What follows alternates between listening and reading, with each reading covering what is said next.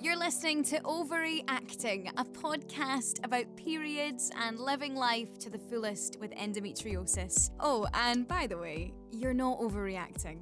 Hello, and welcome back to another episode of Overreacting with me, Katie. Just before we start, I just want to say thank you so much for all the love on the first episode. I'm quite overwhelmed, actually. You've all been incredibly kind. Thank you for taking the time to subscribe, to leave a review. It really, really does mean the world. So, yeah. And thanks for coming back. I'm very, very excited about this episode because today I'm going to be speaking to Susie Nagle-Davis. You might know her better as Trutheress on Instagram. She designs the most wonderful endo art. She can turn you into a uterus. She comes up with the most wonderful and witty sketches. And she is here with me now. I'm Susie. I'm 26. I live in London. Recently moved here in November. And yeah, I suffer from endometriosis. I got diagnosed when I was 21. I had my first laparoscopy on my 21st birthday.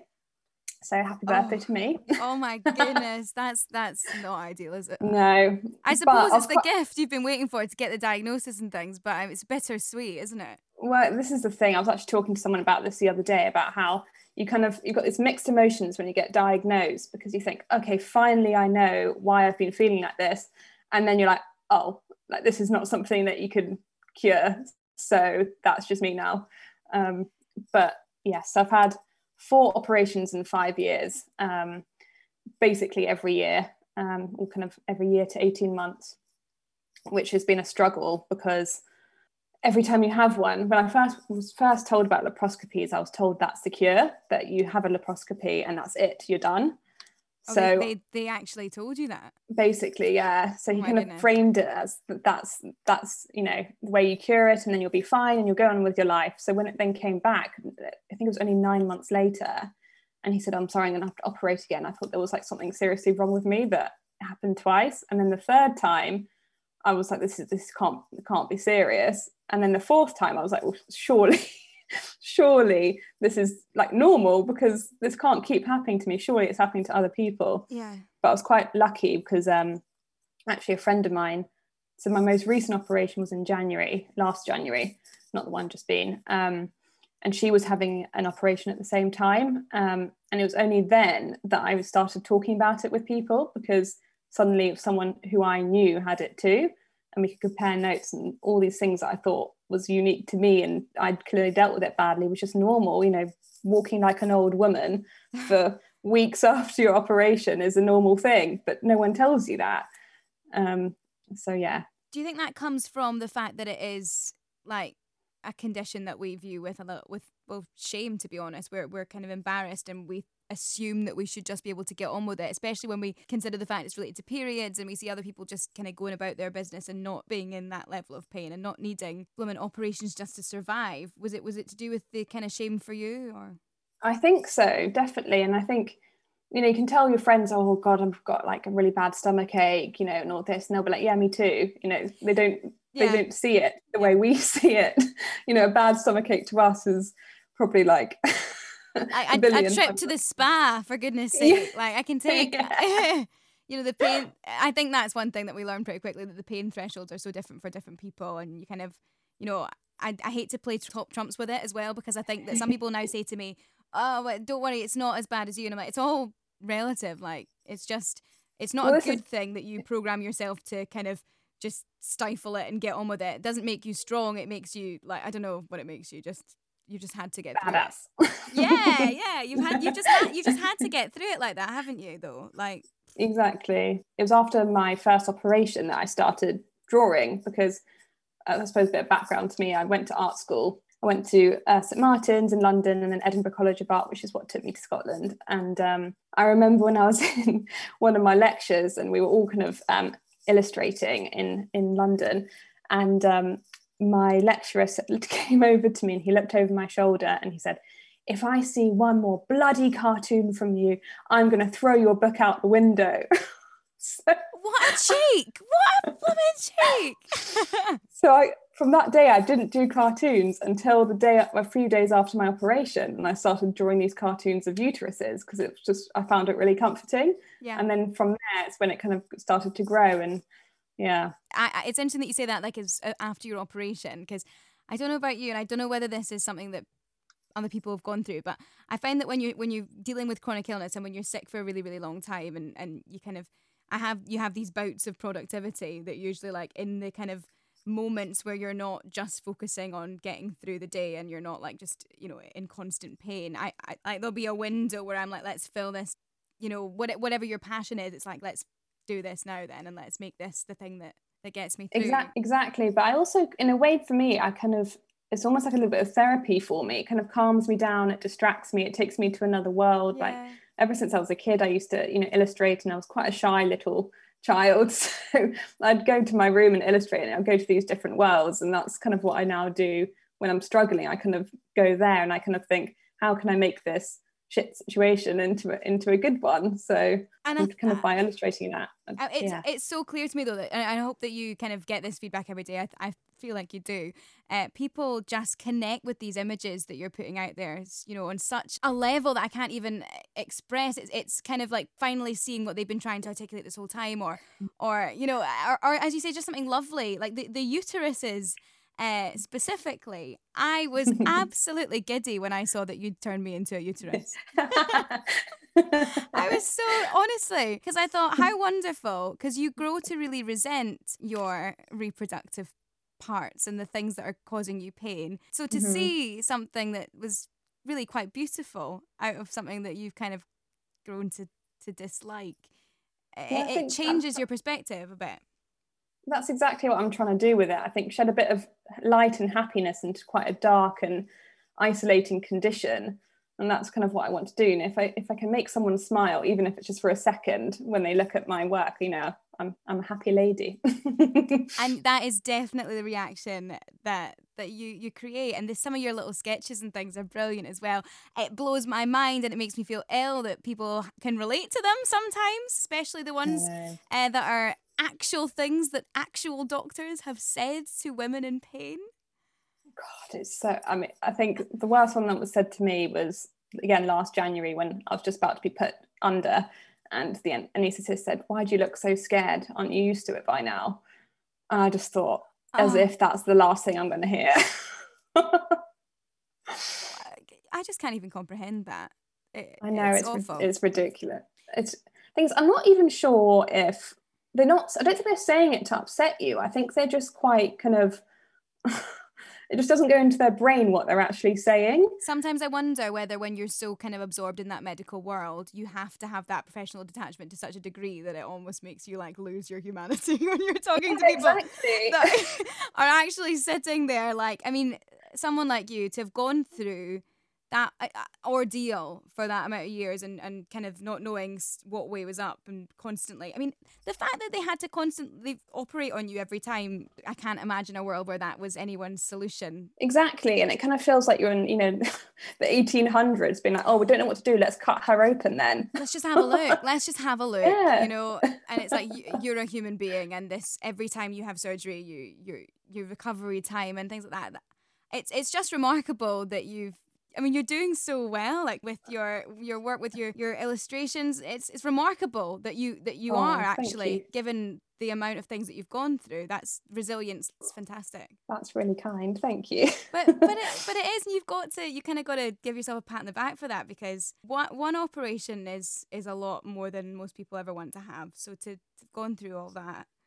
Well, what I've noticed as well with it is that, you know, the more you have, the people around, not like your close, you know, my boyfriend and my parents and things are all really kind to me, but like more friends and things, and like people that you know but not, you know, work colleagues and stuff, they kind of then see it as normal. So the more operations you have, the less they care about it, because they're like, oh, that just happens to Susie, that's just what she does, she just has an operation every year and it's fine. Yeah. But what they don't realize is the more you have, the harder it gets, the slower the recovery time, the worse you feel, because you think, oh my god, I've had 4, is it going to be 5th, is there going to be a 6th?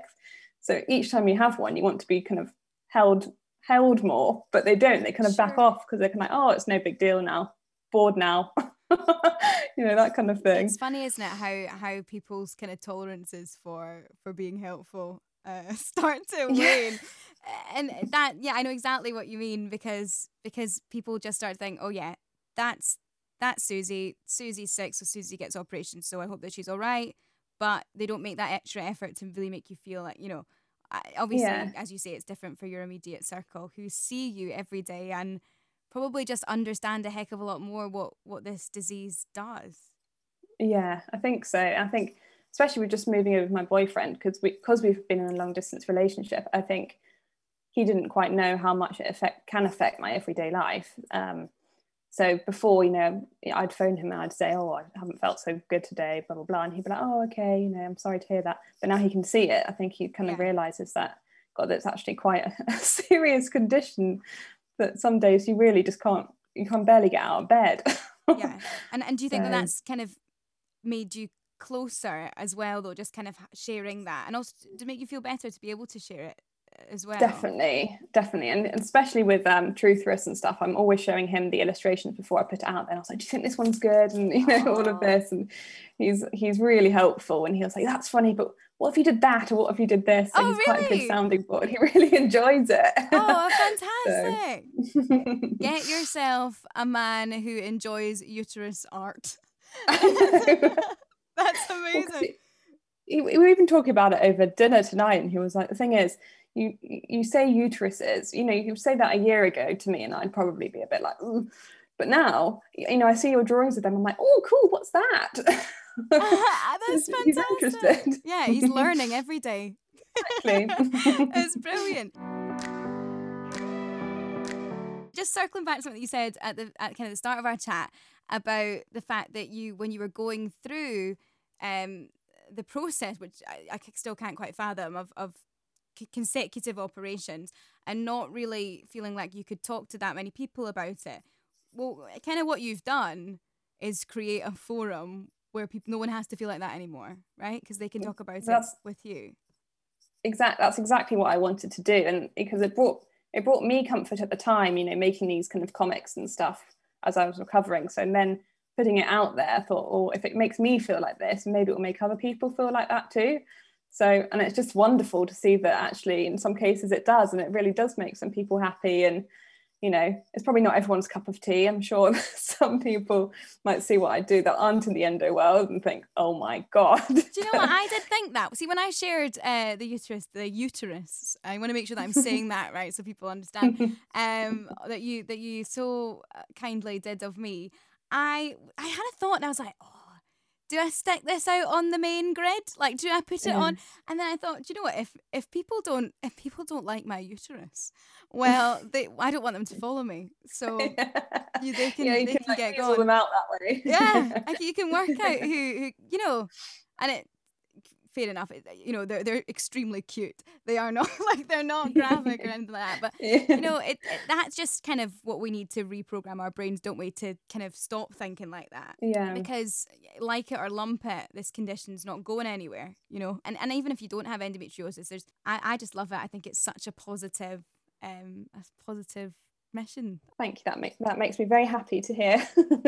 How does it work then? So obviously, when you just had your first operation, you rediscovered that passion for the illustrations, but what, like, in terms of productivity, I mentioned to you before that I have these spurts where I'm like, yes, this podcast is definitely a product of that.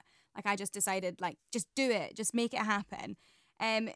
Do you find like a pressure to keep producing content and stay creative? And sometimes when you're poorly, is that actually, even in your job advertising, is that something that's difficult for you to manage, creativity and productivity with a chronic condition? Yeah, I think so. Because I only started this Instagram account last summer, but it was probably in the last few months it started kind of picking up a bit more. Yeah. But I have found myself thinking, oh God, I haven't done anything recently. I probably should do something more. But then balancing that with then, work that you get paid to do as well. And then sure. I find myself then kind of it crossing over, and I'm thinking about, Trutherus when I'm at work, and then I feel really guilty that I'm thinking of it at work. And it is hard to balance, but it's always worth it, because when you think of one, you know, you kind of think, oh, this is quite good actually, and oh, this will be fun, and I'm excited to see what people think, and it's kind of the high that you get from it is kind of worth it. But it is, at times it can feel a little bit overwhelming, and especially even just in the last week I've been doing like these plant pot, these uterus pots, and those uterus pins, which are amazing. And the sky's the limit with the amount of kind of things you could make into uteruses, really. Well, this is what I suddenly started thinking. I was like, I could do uterus everything. What can we do? He was just like, he's like, oh my gosh, this house is going to be a uterus museum. Exactly. He was like, I'm going to leave one weekend and everything's just going to be a giant uterus. Like, yes, when are you going? And schedule this in. So we had the pot, the pins. I ordered one of your pins. I'm so excited for it to arrive, because there's power actually in having a uterus pinned to your lapel and going about your business. Well, this is it. I'm wearing mine at the moment actually, and I wear it to work. And I'm kind of waiting for someone to say to me, what is that? And I'm like, let me tell you. Yeah. Almost like a badge of honor now, kind of, in a weird way. I think it's so positive to think about it like that, because, you know, especially with a condition that is invisible, and when people sort of see you, and don't get me wrong, I love my disguise. Half the time I'm so delighted that nobody thinks that I've got anything going on underneath. Just to be taken seriously at work, to feel like I'm just to feel good about myself, for goodness sake. I don't want to look ill all the time. Exactly. But sometimes just having that little thing that can spark the question, why do you have a uterus on your person? It's good, because it's just an opportunity to spread a little awareness, isn't it, really? Exactly. And then, you know, it starts a conversation, and suddenly, you know, next thing you know, you're talking to someone saying, oh my God, I have it too. Someone you had no idea has it. And it's just, you feel like you get a connection with someone who's got it immediately, just because you've just got this like very big deal. And you both have this big thing in your life. So you've definitely come a long way then, from like kind of keeping the situation under wraps and to yourself, to now just like having conversations with strangers about it. I mean, that happens really rapidly, doesn't it? That you just start telling everybody that you know about how much you bled this week. Yeah, exactly. I don't know how it happens, but I think once you've told that many doctors, and once you've had that many internal exams, you just lose absolutely any filter. Yeah, completely. And then suddenly you say it to the wrong person, that their reaction is horrifying. You're like, whoops. That hurts. That's happened to me a few times. And you just see, once I was talking to someone, and I swear I saw the blood like rush from, like I saw them go like almost green, and I just thought, well, you're a lost cause. You don't care about this. I'm not going to tell you anymore. I don't want you to faint. But majority of people, the reaction is always really positive, and people are keen to learn, and especially when it affects, you know, their mate or someone that they might have to work with or whatever. I've had really good responses. I don't know about you, mostly positive. In general, I think people are really supportive, and they want to know, and they want to, especially because even just having a long name there is a bit like, endometri what? How do you say that? What does this mean? Yeah. Can you spell it for me? Yeah. Yeah. I mean, the amount of people though that I do have quite a lot of friends that just keep saying it wrong, and I just say, please just call it endo, because I don't want to keep correcting you. Yeah, no, exactly. Actually, it's really funny. Bless him. I've got the most adorable boss. He really is lovely, and he wrote an email, and he was really being nice about me, and you know, it was lovely. But he wrote endometitosis or something like that. And I was like, oh my gosh, you're so cute and so well intentioned. And it was lovely. But you know, that way you're just like, nope. No. But you don't want to put him down because he's tried. Yeah, no, exactly. And it was just so lovely for him to have even acknowledged it. So I was like, okay, we pick our battles with this one. That's fine. Yeah. Well, because of my operations, I've had to have the same conversation 4 times with my bosses of, I've got to have another operation, and they're male. It's a kind of, you work in partnerships, so they're a team as well. And I go to them, and it's just excruciating, and they're bright red in the face. They're looking at their feet, and they're just kind of saying, yep, no, cool, yep, just do whatever you need to do, yep, cool. Oh my goodness. I'm like, I'd rather not even say it to your face at this point, because it's just too ugh.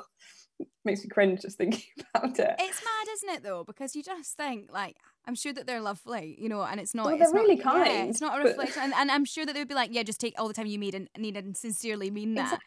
But and they do.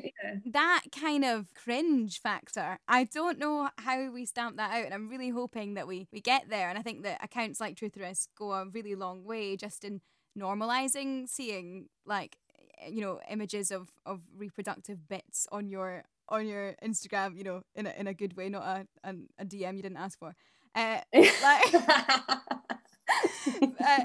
I think that's really, really powerful. So I'm just really hoping that kind of subliminal messaging gets through and people start to be less, I don't know, icked out by really natural processes. Yeah, exactly. It's funny that you say that about a DM that no one asked for, because I do have that panic when I send people, like, even when I sent it to you, I was like, what if you find this really weird? No, it's okay. Do you know what? I've recently ordered myself a tit pot. I think that's what I'm going to call it. Like one of those. Yeah. And it's very exciting. It's just like a nice pair of breasts to put a cactus in or something. And the woman, she's like, obviously I can like model it off your own breasts if you'd like to send me a picture. And I just thought, you know what?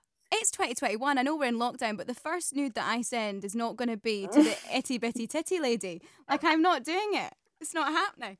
But you know, maybe if it's lockdown 10, then you can do it. Give me time, and we'll see.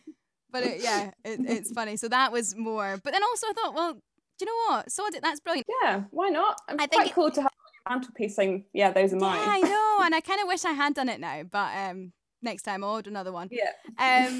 But you know, it's these kind of things, and art is always so powerful, I think, and just whatever it might be, sometimes finds the words that you don't have to express what you're going through. So whether it's a kind of tit pot or a uterus pot or a pin or the, you know, whatever, it can be really powerful, and I think it really helps with just getting used to things that they don't usually see.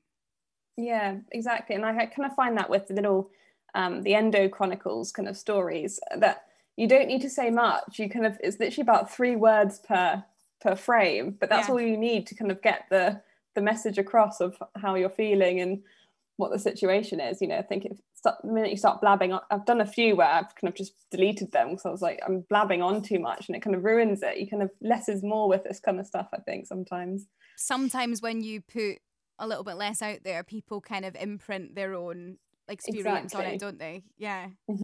What I mean, we just talked about kind of seedier DMs, but what are your DMs like? Are they full of people being like saying to you, "Oh my gosh, Susie, like this was me," or do you get a lot of your inspiration from things people message you? Yeah, I do actually, and it's so lovely when people message me, because it always feels so hard. I got one 2 days ago because my dad actually put out a endometriosis awareness post on his work thing. Yes, we love to see that from dads. Yeah, good. That's amazing. And then he linked to my Instagram page, and he was quite funny. He was like, he spoke to me yesterday. He was like, I know it's not all me, but I like to think that at least, you know, 10% of your new followers are all because of me. I was like, okay, Dad, oh sure. You take the credit. No, that's so funny.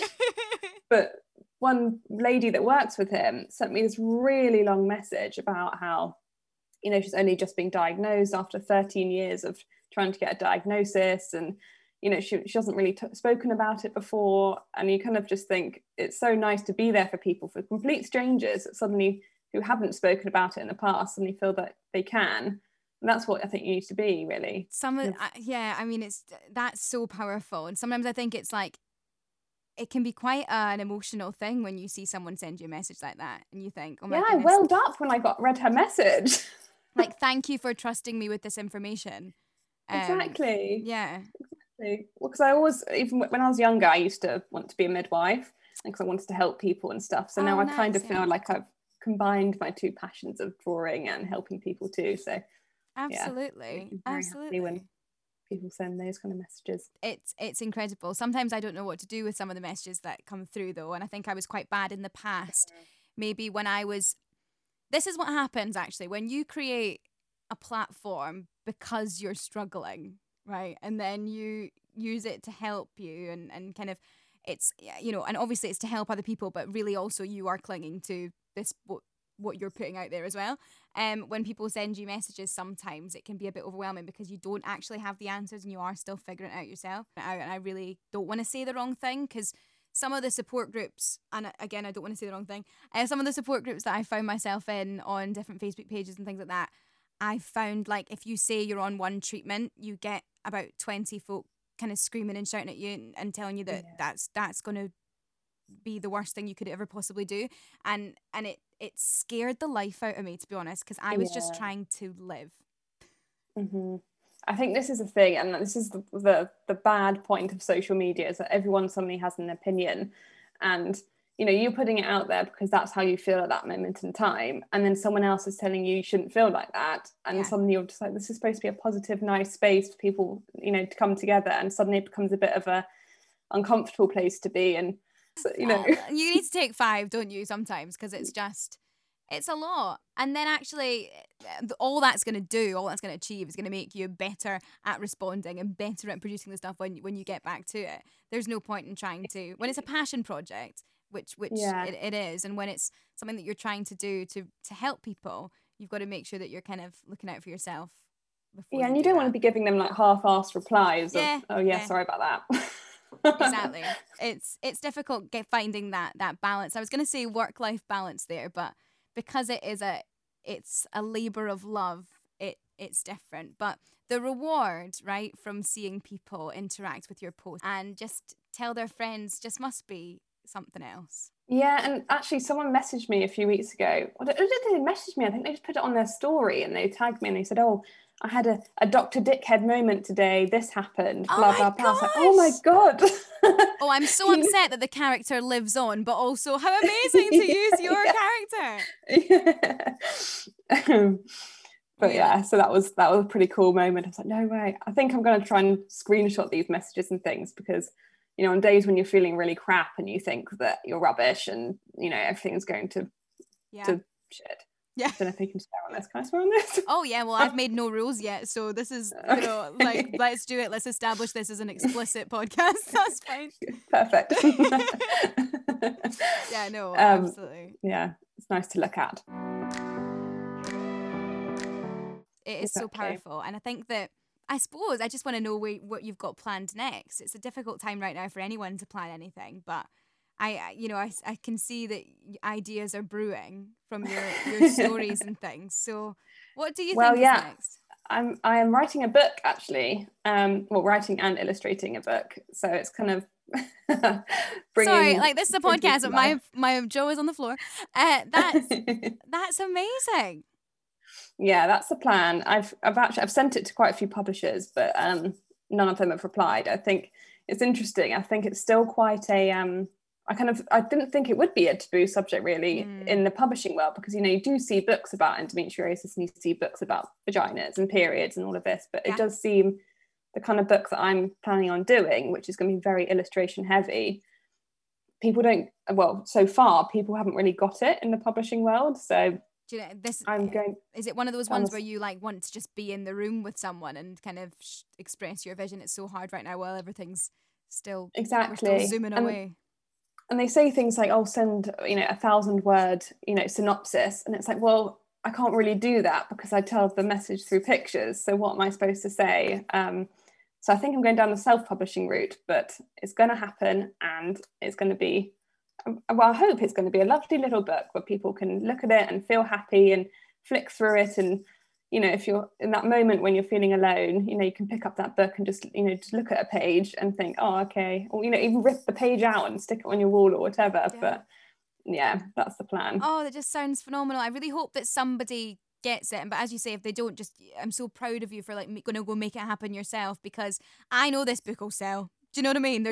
There's 1 in 10 women. Do you know, this book is going to sell. Like, well, this is what I've tried to be saying to them, being like, there's 1 in 10 women that have it. Yeah. You know, there's books on the shelves at the moment that are very kind of dense and heavy, and you know they're lovely books, and I'm not slagging them off at all, but I have the condition and I don't really want to read a book this thick about, you know, the science behind the condition. I kind of want to read something I can relate to and that maybe makes you feel a little bit better about the condition. Especially not if you're reaching for the book when you are in pain. Yeah. Because I found when I was recovering from my operation, the thing that I found that was really helpful was audiobooks and things like that, because you don't really have the capacity. Well, the brain fog is real, basically. So to have something that's mostly illustrations and kind of one-liners and takeaways and things like that, you can open that at any point on your cycle, any point during a flare-up, and get something from it. Exactly, and you can dip in and out of it. It's not like a story where you think, oh, where have I got to? It's kind of you dip in and out, you flip through a few pages and you put it back again, and that's it. Your little dose of endo happiness. Oh my goodness, this is so amazing. Like, honestly, I'm so excited for you. And I'm excited to get my hands on it, to be honest, as well. Well, I will send you a copy. Oh, that's just, so exciting. So exciting. And will our favourite characters be appearing in the book? That's the plan. Oh my goodness, amazing. So are you?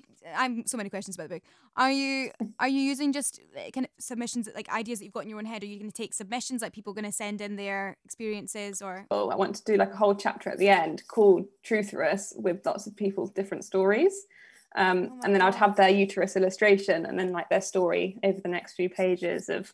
So it's, at the end, it's got stories that people can relate to and see how actually your stories can really vary and your symptoms can vary. And again, because it's, you hear of endometriosis and you think it's a painful period. And if I have a painful period, I might have it. But for me, example, I never had particularly painful periods. That wasn't my symptom. Oh, really? I still find that quite a rare thing to hear from people, I feel like. Yeah, no, with me too, which is part of the reason why when I started learning a lot about it, I was like, oh, do I actually have this? Because I don't have that main symptom, but I've basically got all the other symptoms, and obviously I've had operations and they found it. But yeah, so I kind of think that's an important thing to kind of get across, that just because, and even if you just have one of the symptoms of, say you have, I don't know, some people have just like bowel problems, for example, but it's actually due to endometriosis. Yeah, and you could, I mean, because people are so reluctant to, I think, check you for endometriosis anyway, you could go your whole life and not know that that's what you had, I suppose, as well, if you just had one of those symptoms.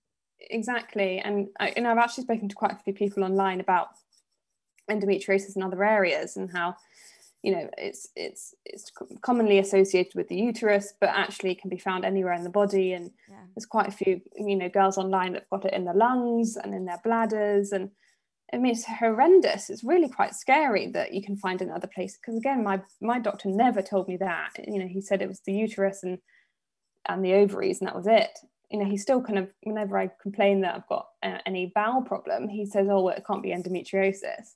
It's like, well, it can. It absolutely can. I mean, oh my goodness, this doctor, man, I can see where you got all the inspiration from for your. Yeah, it's perfect. Yeah. Oh my goodness. I need to keep going to him just for inspiration. No, give me more. Please don't. No. But no, it's mad the amount of kind of. Well, I'm not gonna, because doctors have got how rich is it for me to sit and go, oh, doctor's ridiculous, but they've got a lot to think about. But it is mad that you can present with all the symptoms, kind of have had it verified in various operations, been through all this, and actually have taken it upon yourself to educate yourself, and still kind of get that, no, just you get on with it, it's horrific. And no one going through this deserves to have to face that when they are brave enough to present with their pain and ask for help. Well, I think also, you go to these gynecologists and stuff, and you're feeling awkward already. No one wants to go to a gynecologist, and you're about to get your fanny out, and he's going to see it, and it's. Oh yeah, you do. Yeah, that's it. That's the heart of it. That's what makes you feel awkward, for sure.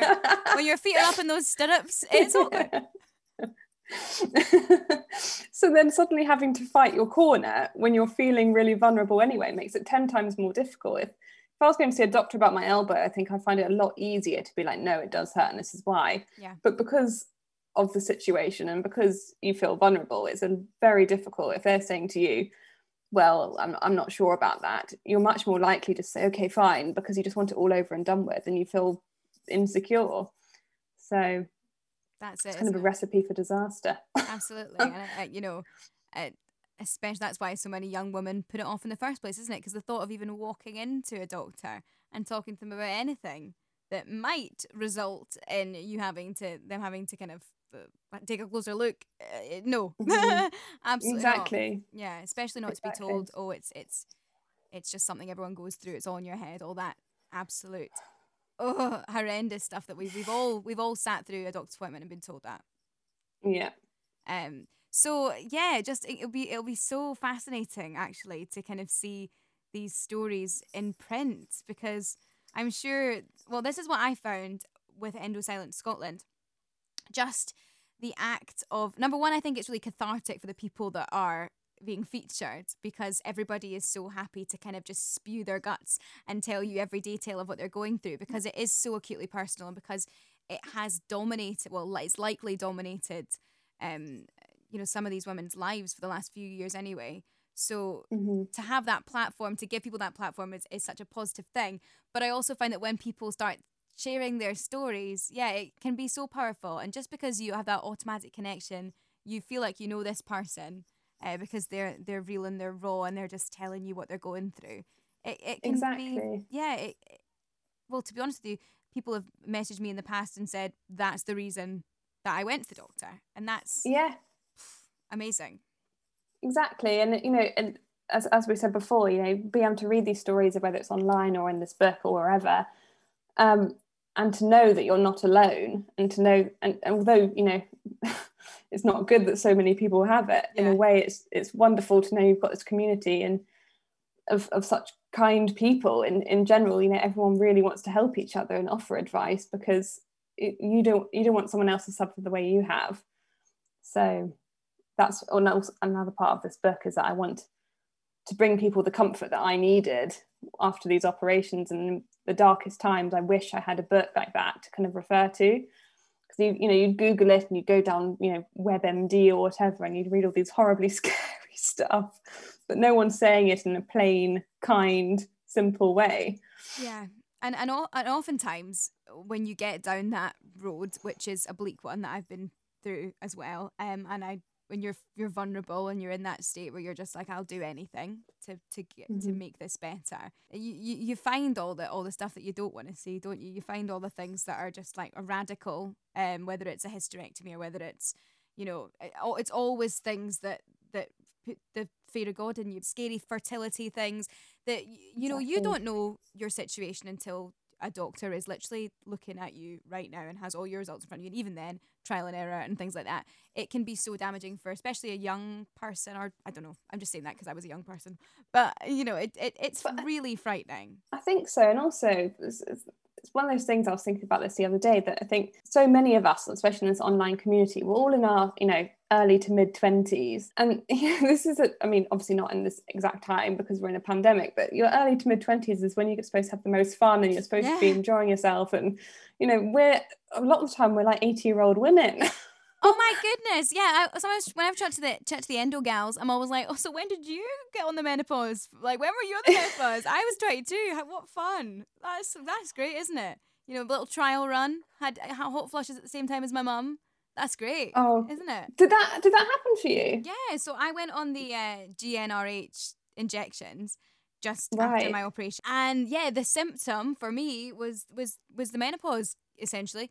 And so it was lots of hot flashes, and I was on HRT, and like I was 22, oh my goodness, just drenched in sweat. But I was so happy to be 22 and menopausal, because it meant because nothing else, I wasn't in pain. Yeah, do you know what I mean? And that's a pretty twisted kind of toss up there, isn't it? Between you can be menopausal and fine, or you can be doubled over in pain. That makes me so sad.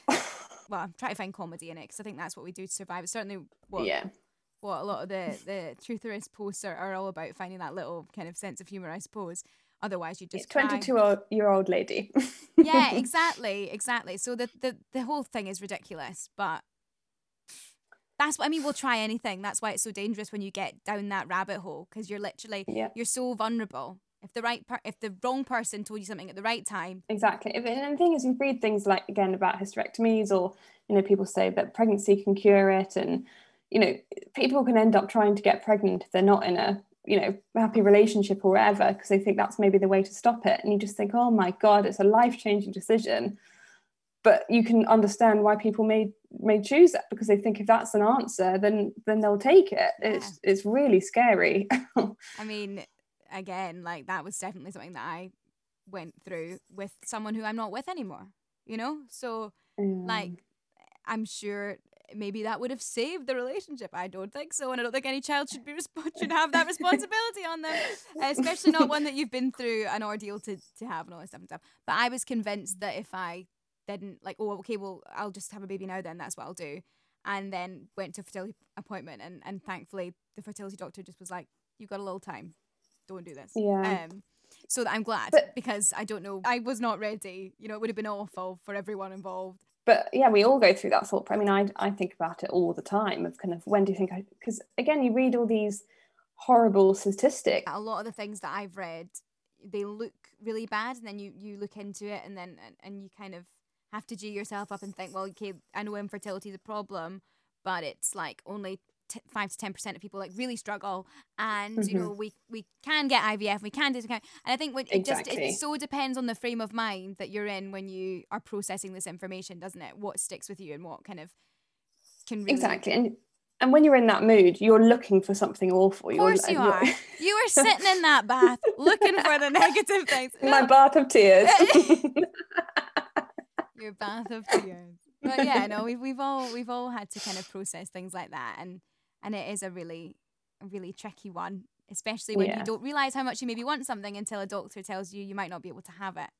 Exactly. Or it might not be so simple for you, and then you think, oh my goodness, I've only done it a couple of times, Mum, but I've got the the morning after pill, or you've panicked because you've not like had contraception, and then you're like, well, what was the point? I can't anyway. You know, it sounds so ridiculous, but the thoughts that you have are, you know, I'm glad that I can express them to people and they don't think I'm a lunatic. But no, the thing is, you need to, because I think you can say this to people that don't suffer from it, and I'm sure some would totally agree, but a lot of people will be like, what are you talking about? We're young, just don't even think about it. But when you've got a condition like this, it is only natural to think about that kind of stuff. So I think being able to say it to people that understand, you know, makes a real difference. And even if you want to have these mad conversations, be like, right, I'm going to get pregnant right now, and then you don't mean it, but you just want to say it sometimes. I'm just thinking of your poor boyfriend. He's like, okay, well, that's fine. I'm fine with this, but wow.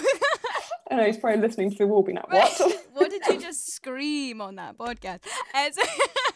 Yeah, no, I mean, but we've all, it's been through it, and that's why this, as I say, the stories are going to be so powerful. And just seeing people maybe a few years down the line from you, and seeing how their life is going, and if they had similar symptoms to you, and maybe they do have the dream little family unit now, or maybe they're just doing other amazing things, you know, and just an inspiration in some other way. Exactly, and that's what I really want, is people from really like all walks of life, and all kind of, you know, some people have had babies, some people have not, you know, some people have had IVF, some people get pregnant naturally, and all these things that you worry about. I'm going to hopefully have a story for each one of people, what they've done with their lives, really. So that's the plan, and then lots of other things too, lots of silly illustrations and ridiculous chapters and a bit of a laugh. Well, I mean, by nature, some of the things that you cover in your illustrations, you know, they do make you laugh. They are silly, but they are so powerful, and they are beautiful, and they're doing some amazing things right now. I mean, honestly, like, I just think it's fantastic. I think it's amazing. Oh, thank you. Really, really do. I think